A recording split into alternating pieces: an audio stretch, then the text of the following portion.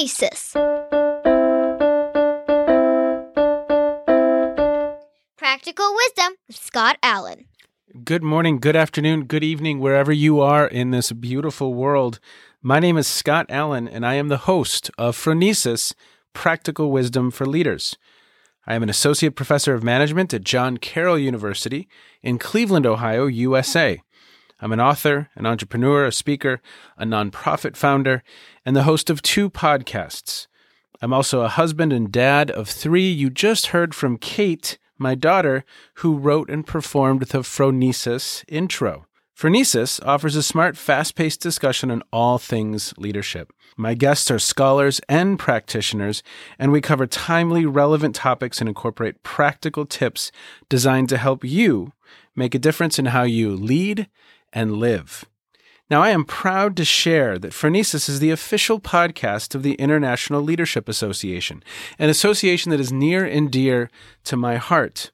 ILA brings together leaders and those who teach, study, and develop leadership, advancing leadership knowledge and practice for a better world. Learn more at ilaglobalnetwork.org. If you like what we're up to, please click subscribe so you can stay up to date as we release new episodes each week. You can also share what we're up to with others. And now, today's show. We have 2 veterans on the podcast today. They are Phronesis veterans. It's a small but mighty band. I think maybe Ron Riggio might be the only other repeat visitor. So today we have Ralph Gelati and we have Marcy Shankman. They have been on a writing adventure for probably, I think, Marcy, maybe you told me about this project about 2 years ago. That would be correct. It's been a couple of years. It's a journey. Okay. So I'm looking forward to this conversation. It's all around leadership and assessment. And you all have been immersed in that topic for a couple years now. So for everybody, we will put this in the show notes, but Ralph just was promoted at Rutgers. So we might hear a little bit about that. Marcy is with the Cleveland Metropolitan School District. And we had a really fun conversation. I think that episode published maybe last November, Marcy. That was a great conversation. And Ralph, we had a conversation around that time as well. Yes. So maybe bring listeners up to speed with each one of you. And then let's jump into your writing project. Sounds great. Yes. So good to be with you both. I was recently promoted to Assistant Vice President for Strategic Programs in the Office of University Strategy. Nice. So I'm really looking forward to that new exciting venture, in addition to the ongoing work with our center as the director of the Center for Organizational Leadership at Rutgers. And both sort of align so nicely with my own personal and professional goals, and really, really looking forward to it. You're now part of the strategery, right? Is it strategery or is it strategy? I mean, we're using strategy at Rutgers, but other places might use strategery. You might want to look into that. Yes. And Marcy. So I'm so excited because strategy is in my title as well. And it's yet another cool connection that Ralph and I have that has emerged over the years of us knowing each other. Still at the Cleveland Metropolitan School District, heavily engaged in phenomenal strategic work as we look to transform what urban public education looks like, and how do you redesign a culture and an organization to support that, given the post-pandemic realities that we're facing. It has brought new challenges and opportunities to the leadership team. So serving as the leadership coach and strategist at the district means that I am busier than ever, and we are charting new terrain like I never would have imagined. So it is super exciting and fascinating, endlessly fascinating still. Good. Well, both of you are immersed in this world of scholar practitioner, steeped in the literature, familiar with it, but also doing the work. And so that's why I always love these conversations, because I think it's a very, very special place to be at that nexus of the theory and the scholarship and the work. And today is really kind of about this writing project that the two of you have been working on. Marcy, I heard about this first from you. Maybe bring listeners into, and has it been published? Is it out in the world? We are so close, Scott.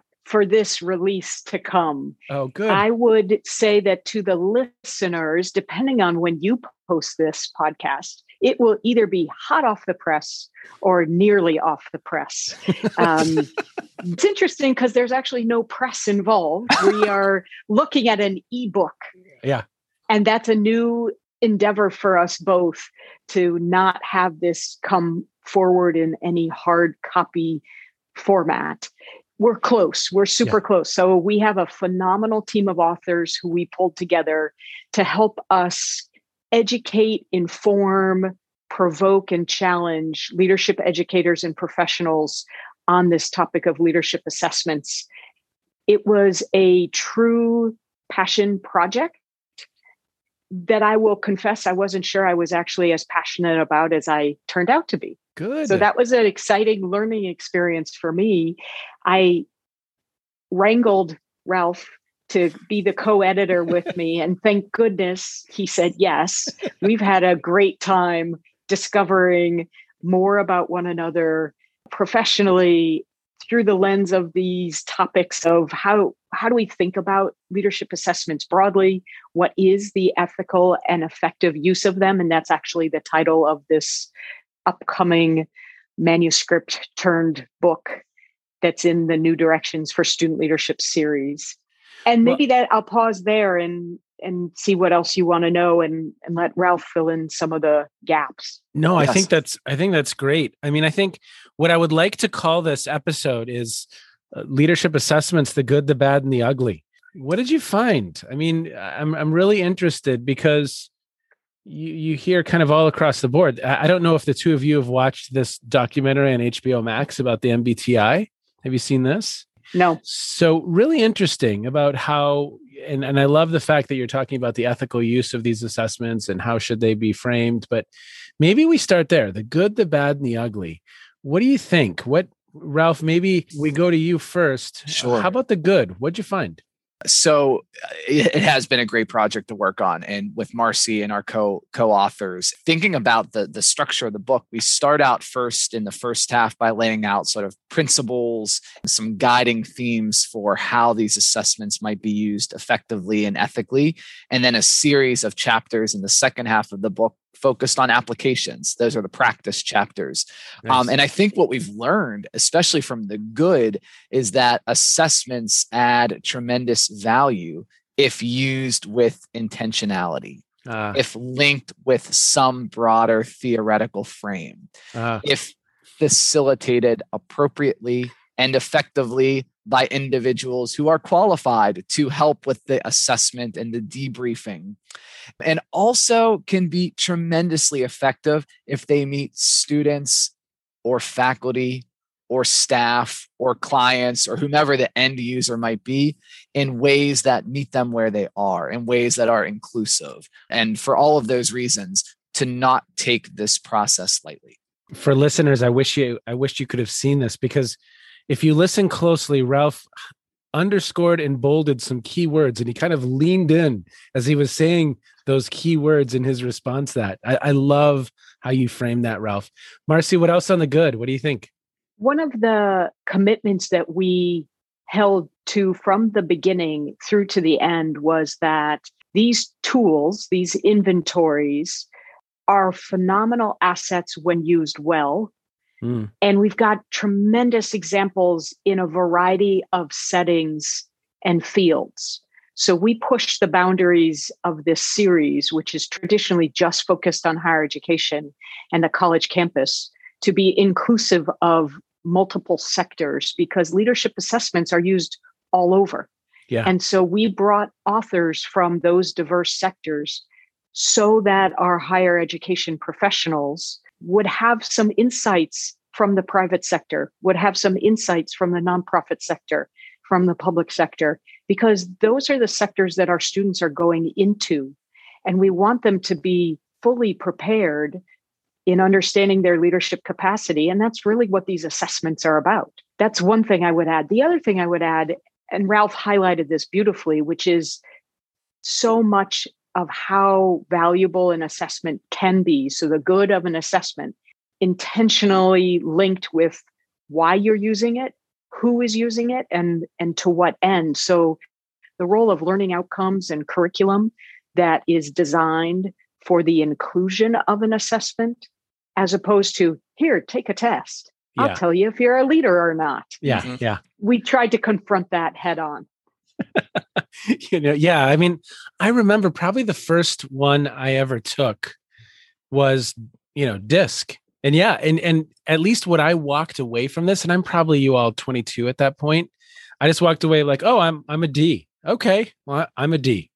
And there's an awareness building piece there, but if not, like you said, facilitated appropriately, I think it can be limiting for sure. Any one of these, right? Any one of these. What were some other insights on the good? What do you think? How are these things being used? How are these resources being used? And what are some best practices that you came across? I think the one piece for me that I was really struck by, and a number of our co-authors reflected beautifully on this, was how some of these tools are triangulated in a really purposeful way. So we'll have sort of a menu of selected instruments or tools, some validated and perhaps some that are not validated, to encourage students to sort of take different dimensions away from each of the assessments and helping to sort of pull together a profile that's most reasonable, most meaningful for them.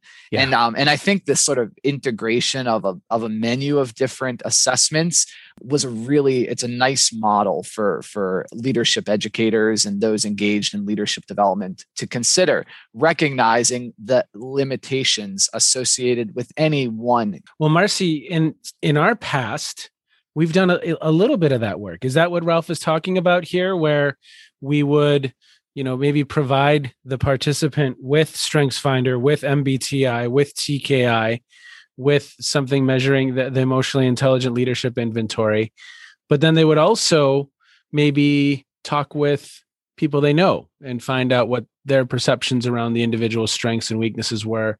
And then we kind of bubble up and we start looking for some themes. Is that kind of how you're thinking about that, Marcy, as well? So I think there's a yes and with what you just shared. So I think that's a great example. Now that you included the and, I feel much better, because if there would have been a but, I would have just been shut down now as the host. And I have to be inclusive in how we talk about this work, Scott. Being emotionally intelligent as we are, you've got to do the yes and. The process I will share as an editor and working with these authors was a great dimension to doing this work. What I learned from a number of our authors was the ways in which you situate an assessment. To your point, you do an assessment and what else? So in the practice chapters that really comprise the second half of the book that Ralph outlined, we have our authors intentionally outlining how they use the assessments that they're describing. And the variety of ways in which assessments can be used far exceed some of the basic expectations. So when I was reading these chapters from our authors, I was learning just as much as I was reviewing. Nice. And their insights to how do you use an assessment in a formal classroom?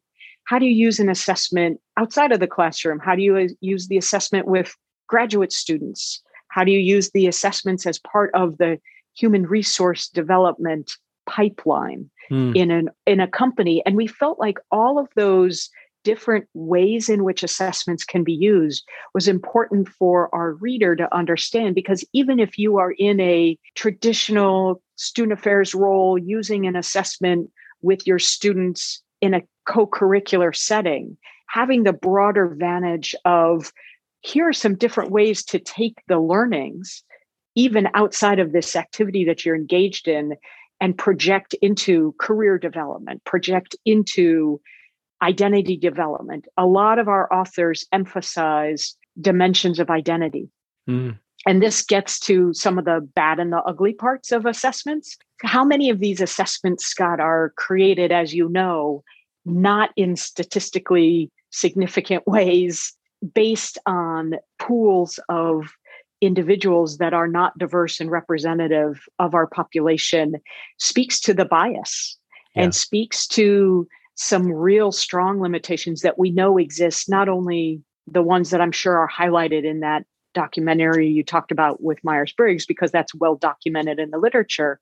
Actually, the majority of assessments are not normed on a representative sample. And so we have to be thoughtful as users of these tools with our students. And our authors, the majority of them, consistently reference.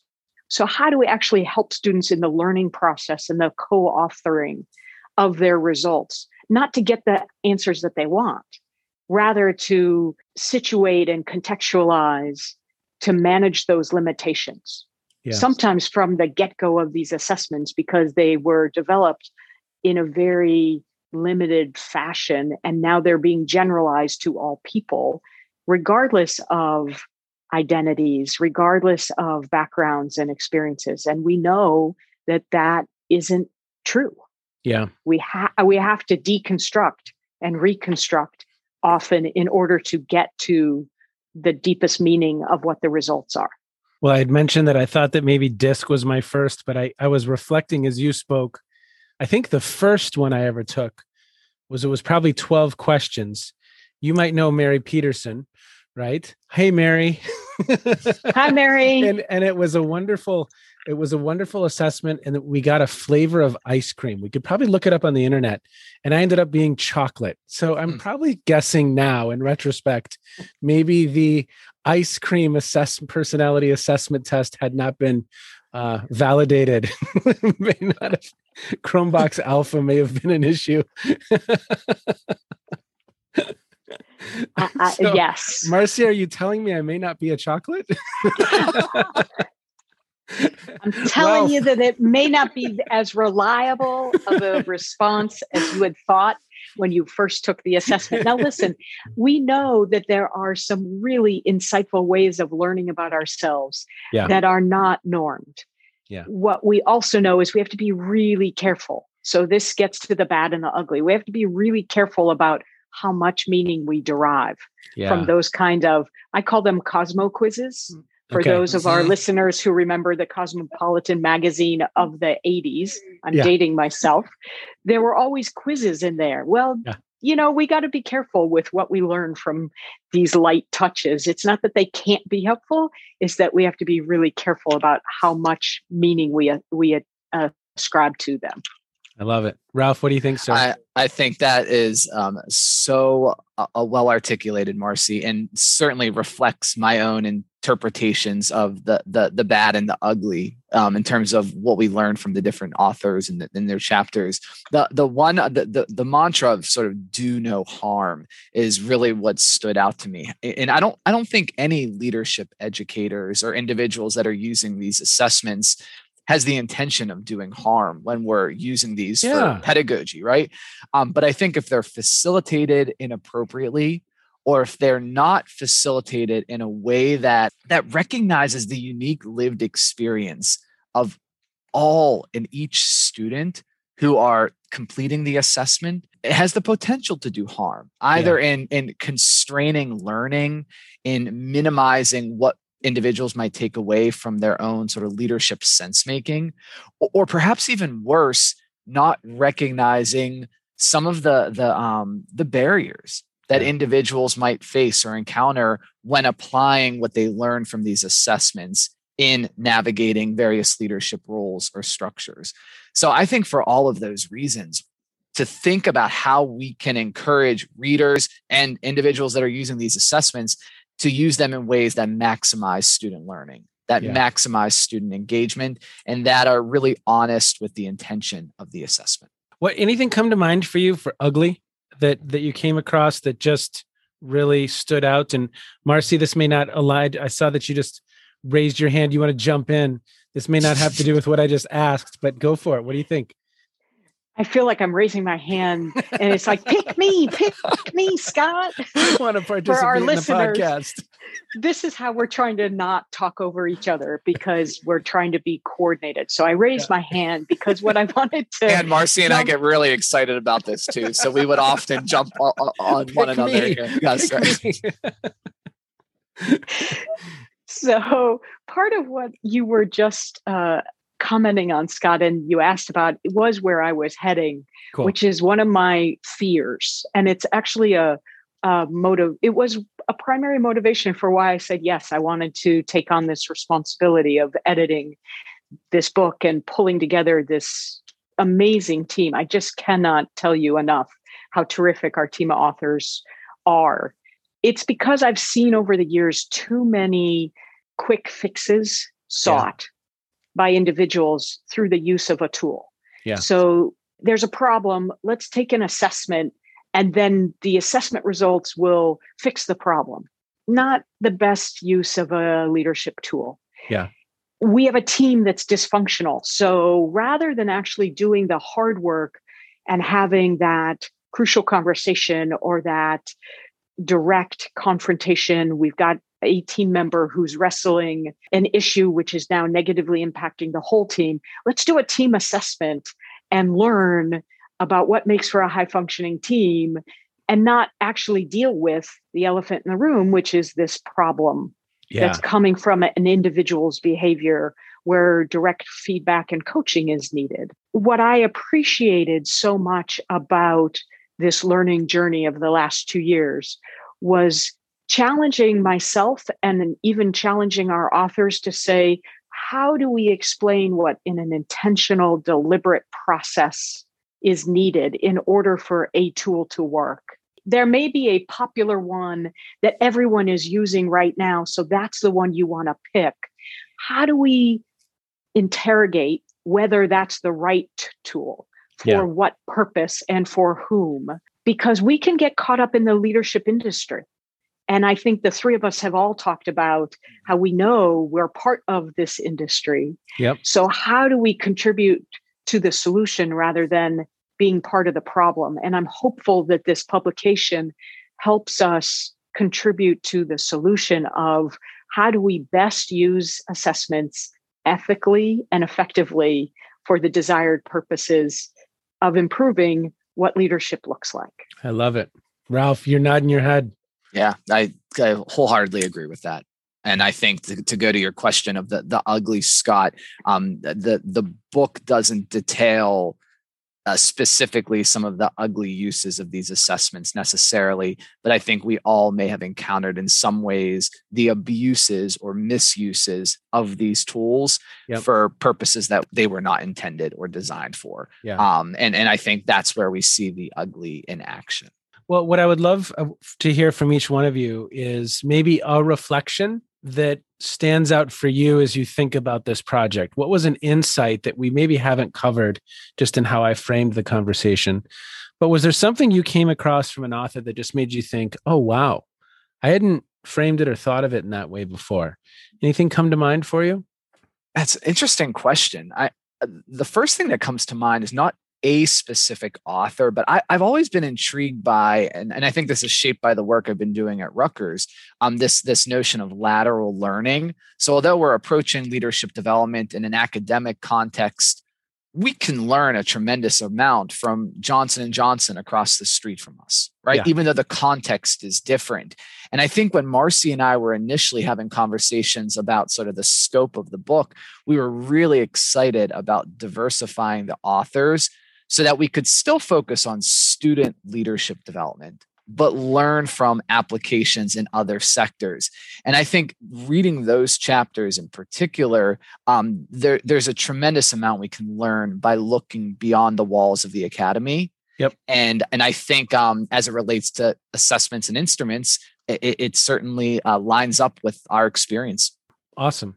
I think for me, what I came to appreciate was the breadth of the tools that are available and the difficulty in deciding what makes the most sense. And the paralysis that you can experience as a leadership professional when you know that it makes sense to use an assessment. And then you start the process of figuring out, well, so what tools should I use? Which assessment? The inclination is to go with the flow or go with the crowd. And what I learned was that the field is even bigger than I realized. I thought I knew a lot about what tools are available, I got to tell you, I learned so much about what tools are actually being used and in what way can you use them so that we're advancing our knowledge, awareness, and ability to demonstrate leadership. It just overwhelms me how big of a marketplace it is. Well, I'm interested in knowing, is there a tool or a set of tools that stood out to you that you think are worth investigating, that as you learned about them, you thought, I want to learn more about that work and that perspective and what these folks have developed that maybe you hadn't heard of before? Either one of you? So, Scott, we tried to be really agnostic in the book and not advocate for any particular tool. So you're doing an and, not a but an and to me here. It's another version of it, Marcy. I understand where you're going. Well, what can I say? What can I say? For listeners, we're good friends, so we like to banter. Yes. I can't. I think because of that, I can't answer your question because I haven't thought about the individual tool as something for me personally to consume. Yeah. I really spent the majority of my energy on how do we make sure that we are informing, to your title of our podcast, The Good, the Bad, and the Ugly. Yeah. Because every assessment has its limitations. Yeah. Every inventory has its strengths. Yep. Every survey can be misused or used well. And so I think I'm literally incapable of answering because I haven't been thinking that way at all. I love it. And I totally agree with that. I also would add that I spent so much time right before bed just Googling, right? Like all of these assessments and instruments that were being shared by our authors that go beyond the normal ones that most of us are familiar with. Strengths, DISC, Kogan, TKI, but there were a whole bunch of other ones that I had never heard of. And I feel like I've been using assessments with some frequency for a while now. So that, yes, the huge marketplace that Marcy described, it was reinforced in the chapters. Yeah. Well, I love it because we're leaving listeners on a little bit of a exactly cliffhanger as they have to go explore the publication too. They do. Yes. They do. And let me just add, one more thing. Yeah. What we were afraid of was that this diverse collection of authors would all write to the same assessments. And therefore, we as editors would have to wrangle one away from one author so that another author could write about it. What I will tell you, Scott, and all of your listeners, we have some overlap chapter to chapter. So a couple of assessments are reviewed by a couple of different authors. We did not have to wrangle at all. And the list was much longer than the half a dozen easily recalled assessments that most leadership professionals think about. We probably are covering, what would you say, Ralph, 18 or 20? Nice. Oh, good. And then we have an appendix that refers to another 60. Yes. Really? We've revised that several times over, but yes, over 50. Over 50. So when we are struggling to answer your question, that's why. Yeah. Because there was a lot. It's a big marketplace. That's all I can say. So go ahead and tell listeners the title of the publication. We're going to wind down. I'm going to ask you the traditional question of what you've been reading, what stood out lately. Both of you gave me great responses last time that provided hours of education or fun. So what's the title of the publication, Marcy? I don't remember the formal title, Ralph. You don't remember? We're in the process of editing and final editing. Yeah. And so now I'm just sort of laughing because I don't know where we left it off with our editors. Because, there's when you edit a book, there's And when you edit this book in the New Direction series, there are senior editors. Yeah, so that's true. Susan Komovez and Kathy Guthrie are shaking their heads right now. Like, seriously? That you was can't your big answer moment that to question? promote the book. Exactly. Help me out here, Ralph. This is why I have a partner. Yes, I'm also I'm Googling. For everybody listening right now, he's Googling frantically. The effective and ethical use of leadership assessments and instruments really gets at the heart of the title. We might be off by a couple of words, but that's This is what happens, Scott, when you ask us and we aren't done yet, because we're literally in the process of editing. In fact, So the proofs just arrived this morning at 7 a.m. Eastern. Oh, no, I totally understand. And Marcy, if you were to say to me right now, in all honesty, what is the title of the textbook you wrote with Tony Middlebrooks? Sorry, Tony, I can't tell you. So I'd get some of the words correct, but maybe not the whole thing. So I get it. Okay. Marcy, the last time you were here, you shared with me the work of James Clear, Tiny Atomic Little Baby Habits, right? BJ Fogg, and I explored that, and that was really cool stuff. And Ralph I believe you introduced me to the TV show The Politician, yes, on Netflix, which was hours of kind of dark humor, which I enjoyed as well. What stood out for the two of you lately? Either something you've been streaming, listening to, reading, just consuming? I just finished Upstream by Dan Heath. Okay. Which was great. It was a great read in how we can address some of those there it is. Marcy is holding up the book right now. It's really excellent, right, Marcy? How do we address some of those upstream preventative factors to avoid some of the downstream issues that we deal with in organizations of all kinds? Okay. Awesome. And Heath was Made to Stick? Mm-hmm. Okay. One of the brothers. And Switch. Oh, and Switch. Okay. Wonderful. Marcy, you just held up that book, so you're going to have to come up with something different. Yeah, well, I read that. Sorry, Ralph. I read that months ago. I've been co-editing a book, Marcy. Yeah. What? Really? So I'm in this phenomenal book group, and we just finished Adam Grant's new book, Think Again. Yeah. Which I listened to first and then I read, which is a new approach for me. And I have to share, it was really satisfying to hear it first. And partially, I was so compelled by the content that I knew I had to own it. The process of reading after listening, though, in terms of learning, was a really, really cool experience. So if you haven't done it before, I highly encourage listen to a book first, then follow it up with reading it. I did the same thing with Caste by Isabel Wilkerson, which was, if you haven't read that book, that is just a lights out, powerful. It sits with you for a long time. And then the last book that I'll tell you that I'm reading that I'm almost done with is called Positive Intelligence. Okay. And it talks about the ways in which we get in our own way. It is a fantastic handbook for self-exploration and individual coaching of yourself. And as a coach, it is a phenomenal tool to use with others. And it happens to have one of these great assessments online that's easy to take and gives you immediate results. So it even wraps us back to the topic of our conversation with you today. Nice. Okay. For the two of you, thanks for exploring this space. I think it's a really, really cool project. It's really very much needed.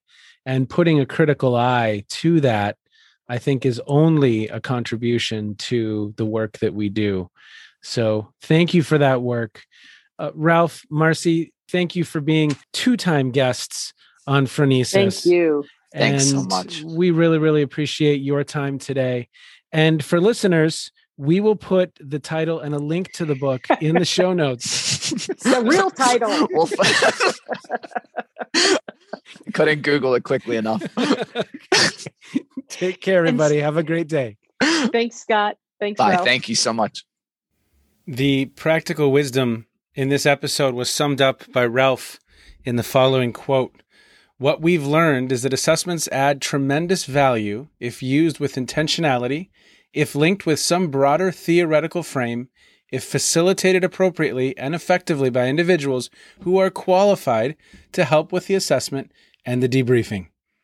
Bam. I think that says it all. That is the practical wisdom. And as we all know, there's a whole industry around assessments. And there is the good, the bad, and the ugly. So those are some wonderful hints as to how to seek out the good. Take care, everyone. As always, thank you for listening. You, my friend, have just finished another episode of Phronesis Practical Wisdom for Leaders.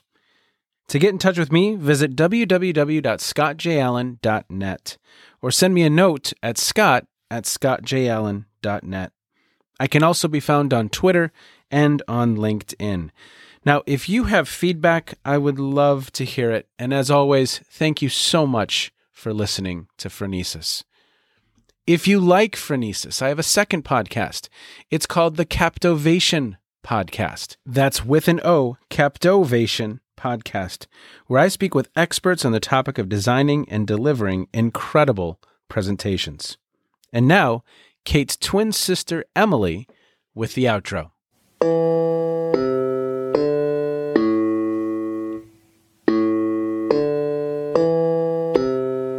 You've been listening to Phronesis, Practical Wisdom with Scott Allen.